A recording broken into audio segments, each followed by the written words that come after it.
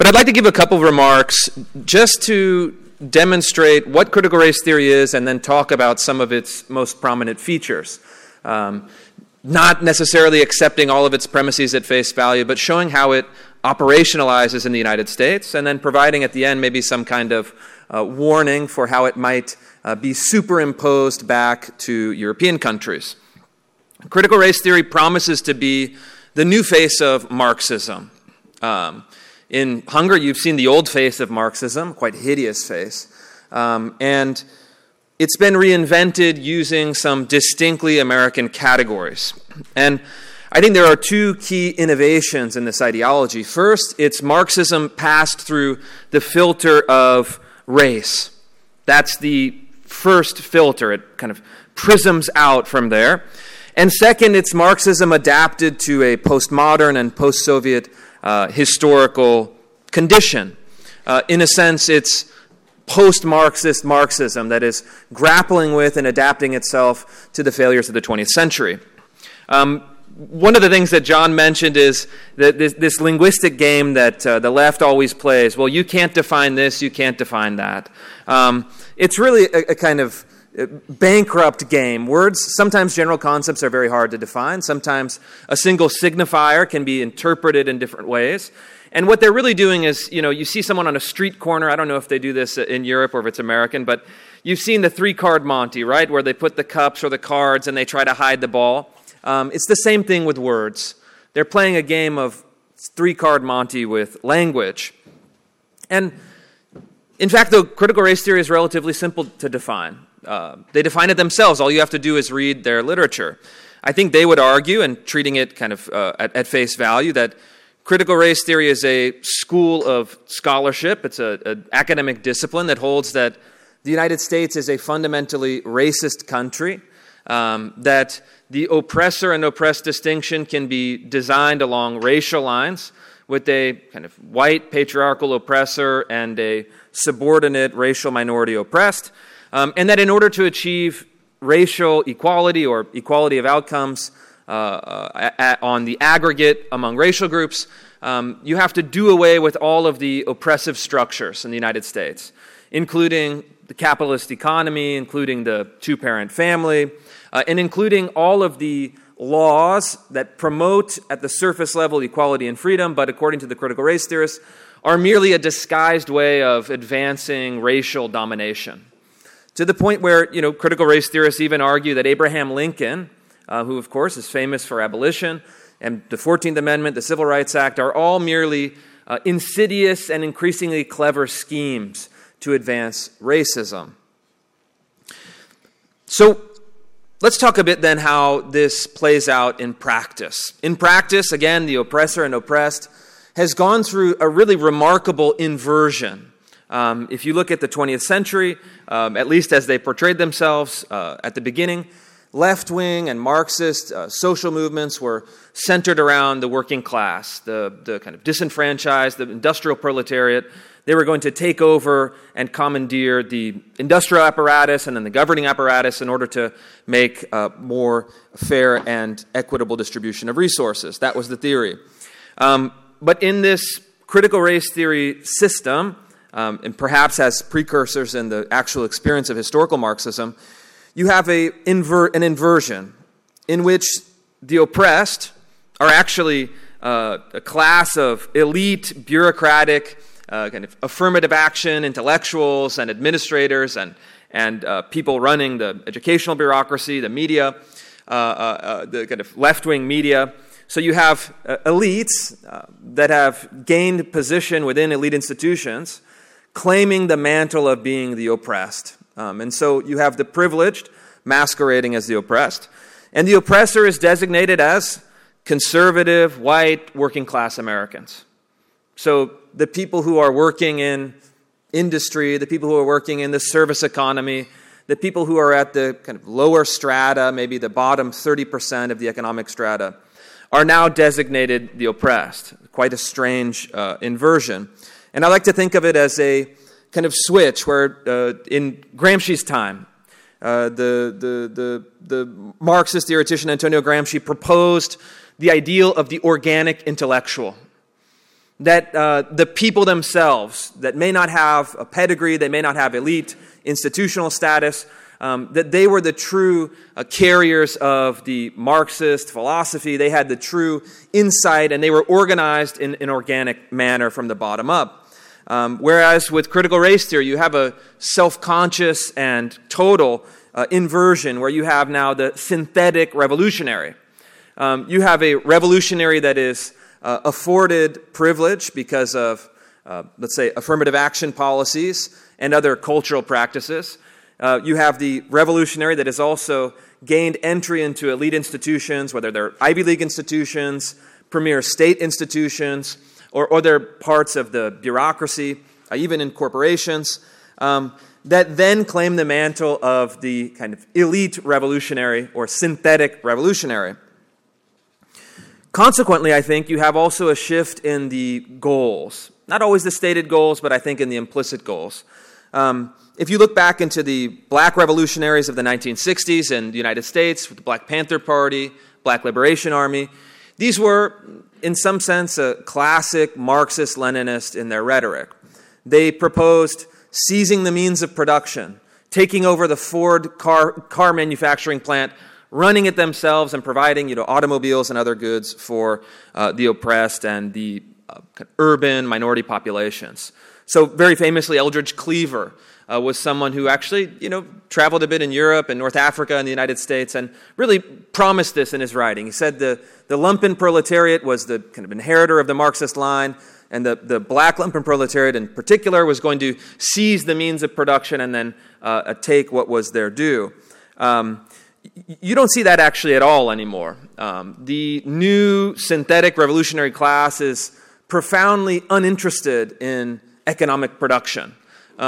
You're not going to send any of the, kind of Ivy League professors to manage the assembly line at a GM plant outside of Detroit, Michigan. This is very unappealing to this new revolutionary. And so what you have is you've moved from a desire of economic redistribution to symbolic redistribution. And so what they're really fighting over is a spoils system in a postmodern and largely symbolic manner.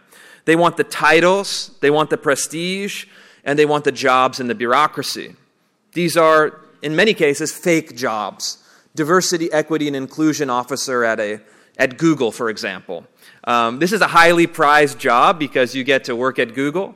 You're making maybe $300,000 a year in salary, and you get to play act as a revolutionary, imposing gender pronouns or imposing critical consciousness exercises on kind of vulnerable and socially awkward computer programmers.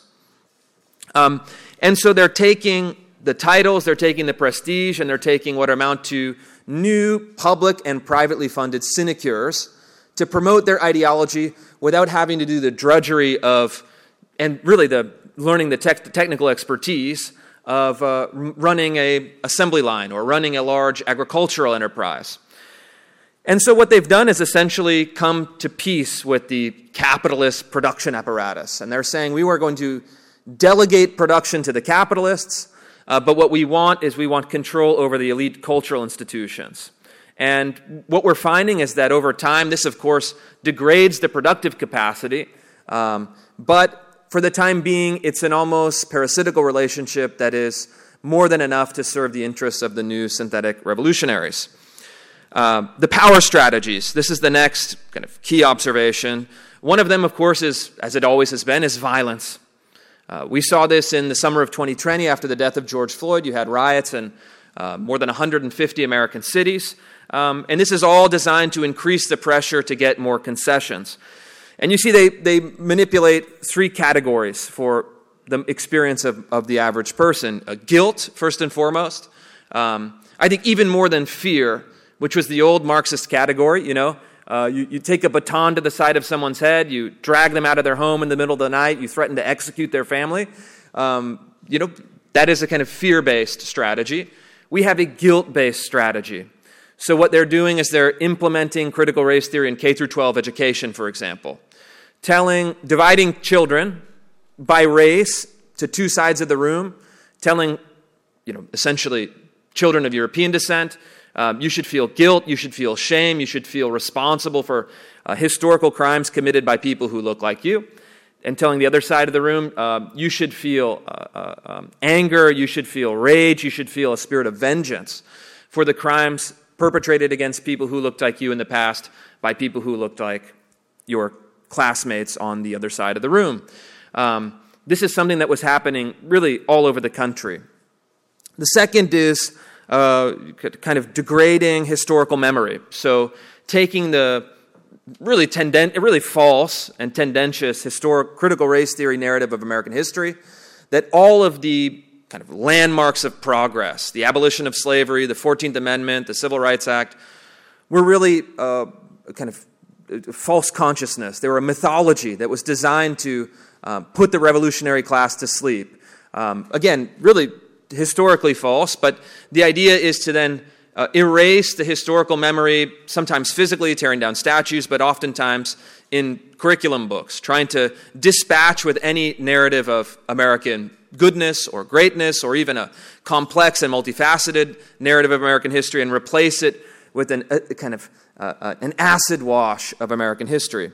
And the third is to work on identity as a whole and to delegitimize entire categories of identity, really creating kind of a series of identity taboos on the intersectional hierarchy, which is not just a hierarchy of perceived oppression, but it is actually a reverse hierarchy of moral value. That's really the key. It's actually using a relativistic frame in order to impose a very moralistic idea. And then, to close, what do they want? That's a question that I found to be quite interesting, because the critical race theorists never quite tell you what they want. What would an ideal society look like for you? How would you govern the institutions? What would you do as far as legislation? It's never quite clear, but what is absolutely clear is that the critical race theorists, again in contrast to the precursors and the 20th century Marxist revolutionaries, have actually no desire to govern. If you look at the early history, you look at Lenin's writing when he was in exile, say what you will about him, but he had a desire to govern. He had a clear plan of action. He wanted to seize power at the top and impose his will on everyone below. The critical race theorists have no such ambitions and no such desires. That may be actually kind of a blessing in disguise. They're happy to exist as part of the bureaucracy. They really want to operate only from the position of a critical element. They want to criticize, but they want to abdicate all responsibility of governing. And so what their strategy is at heart, it's an anti-democratic strategy. They want to enter the layer of bureaucracy in K through 12 education and post-secondary education and corporate HR and in the federal bureaucracy in the American context. They want to advance their ideology laterally, outside the legislative process, outside the system of democratic consent, and then outside the consent of, say, parents in a K through 12 school classroom. And in fact, when they were challenged for the first year that we challenged them and provided the evidence, told people what they were doing, they denied the existence of their own ideology. This, again, is quite strange historically. It doesn't actually project much confidence at all. If you're imposing your ideology, you're confronted with evidence of the imposition, and then you're denying that your ideology exists. I think it's because they want to operate in a method that is wholly anti-democratic, because they know that subjected to democratic scrutiny and subjected to democratic decision-making, people would reject their ideology out of hand. And so it's this very odd 1-2 dance. It's kind of a Texas two-step, where they coexist with democratic rule, while at the same time trying to subvert democratic rule through their authority in the bureaucracy. That, again, has never been sanctioned, and unfortunately is actually very difficult to get rid of, because any time that you try to impose any limit on the bureaucracy, they start screaming. I mean, it's really amazing. We're not doing critical race theory in K through 12 schools, but if you prohibit critical race theory in K through 12 schools, this is beyond the pale. This is unacceptable. Which begs the question, if you're not teaching critical race theory, what are we banning? Theoretically, we should be banning nothing, and yet their response shows the lie. It demonstrates the lie. So how do they impose power? It's not through top-down control. It's not through legislation. It's through an increasingly decentralized method of control that is not coordinated directly. It can't be traced back to one person. It's not organized as a conspiracy, but it's organized as a set of mutually reinforcing incentives and cultural patterns that uses media, technology, schools, human resources departments, and even corporate messaging campaigns that have all lined up behind what is a left-wing orthodoxy that has gained popularity in a certain elite strata of American society, that is then using those institutions to impose its ideology through the various channels and creating incentives so that transgressing that ideology is seen as really a mortal sin. And really you put at risk your reputation, you put at risk your occupation, you put at risk your comfort, and in many cases, for someone like me, and you go after it a little bit hard, you put at risk to a certain extent your physical safety. And so they've created a series of incentives ranging from the softest incentive, really a kind of suggestion or a repetition or a training according to the media narrative. You see this even in advertising. All of the advertising now in the United States is really kind of dovetails with ideology. You actually have biological men as Victoria's Secret swimsuit models. Very, very strange. But that's this kind of suggestion layer all the way to the kind of street militant layer where someone will break your window, someone will physically threaten you, someone will show up at your house, someone will send you death threats in the mail, that kind of thing. You have an increasingly soft to hard method of enforcement. But at the end of the day, what I've learned, studying this both on the intellectual history, but also studying it in practice and reporting on it in practice, is that at the end of the day, critical race theory ends in pure negation. It has no positive vision of society. It's not a reformist agenda. But really what you can see in the writings of Derek Bell, who's considered the godfather of critical race theory, a Harvard law professor, whose students established the discipline of critical race theory. Derek Bell was a smart man. He was, in the beginning of his career, a dedicated civil rights attorney. He desegregated and ran lawsuits in, I think, 300 school districts in the Deep South to integrate those schools. He lost his faith in the United States and the civil rights movement and went to a philosophy of pure racial pessimism. And in fact, he was incentivized by elite institutions at the time to constantly reinforce that pessimism. He was, in a sense, financially and reputationally rewarded the more pessimistic he got, so that towards the end of the career, he developed really a racial paranoia. He thought and made the argument in print that black Americans were on the verge of a racial genocide in the United States. He said racism was the permanent and indestructible feature of American life. He said that even the election of Barack Obama was not a demonstration of racial progress, but was simply another governing elite in charge of a racist country. He was, of course, celebrated for this. But what you see in his writing and you see in the CRT movement as a whole is that they can never move beyond critique. They abdicate all responsibility for proposing any policy. And then ultimately they're synthetic revolutionaries that are only interested in maintaining their own elite reputation, status, and sinecure. That's all it boils down to. And what it ends in is what the great economist Thomas Sowell he criticized Derek Bell, and he said that Bell moved away from desiring an equality society and ended by desiring a revenge society. So that the spirit of revenge was really the driving force that could provide no reconciliation, no transcendence, no progress, even on its own terms. And so I'm curious to listen to my fellow panelists, but I'll end with just a few small comments. As I've spent the last week in Budapest here, I see many American exports. I can get avocado toast. I can read everything in English. I can get sweatshirts with the names of American states on them, even in the Hungarian clothing shops. And so even if something like critical race theory is not justified in any way by the history of Hungary, which, very difficult to compare American historical conditions and historical reality with the Hungarian, it will find a way, because critical race theory is not interested in accurate history.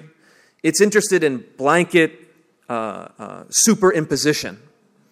And so what I think perhaps, and I'll tentatively say this, but I'm very curious to hear, especially from my Hungarian colleagues and counterparts, it does seem like in some way, from what I've read in the foreign press, which again I take with a large grain of salt, maybe a whole shaker of salt, Hungary is in some ways this kind of perhaps an expression of this inversion of the oppressor and oppressed. Hungary is not the richest nation in Europe by any stretch. Hungary, I think, from my reading of history, is and of the current policies, is a country interested in rediscovering after the collapse of communism its historical identity, its religious identity, its family policy is oriented towards helping the broad working class in the country, which makes it, in the schema of critical race theory, a kind of oppressor faction or oppressor nation. And perhaps this is why when I read the left-wing press in the United States, it always has a kind of a meltdown about Hungary. It's always a very, acting, when the Western kind of left-wing media criticizes Hungary, they criticize Hungary in the same way that they criticize me. So I feel an immediate affinity and affection for the country. And I suspect that the narratives are false in the same way that the attacks on my work are false. But this is all to say that American exports are very powerful. Many of them are very good, but some of them are not so good. And this is going to be one of them. If it hasn't made entry, I know in the UK it has, and other countries in Western Europe, it will be arriving shortly. And so you should prepare yourselves politically, prepare yourselves intellectually, and not rest on the assumption that because it's a false theory and because it can't be transposed accurately onto your history, it always finds a way.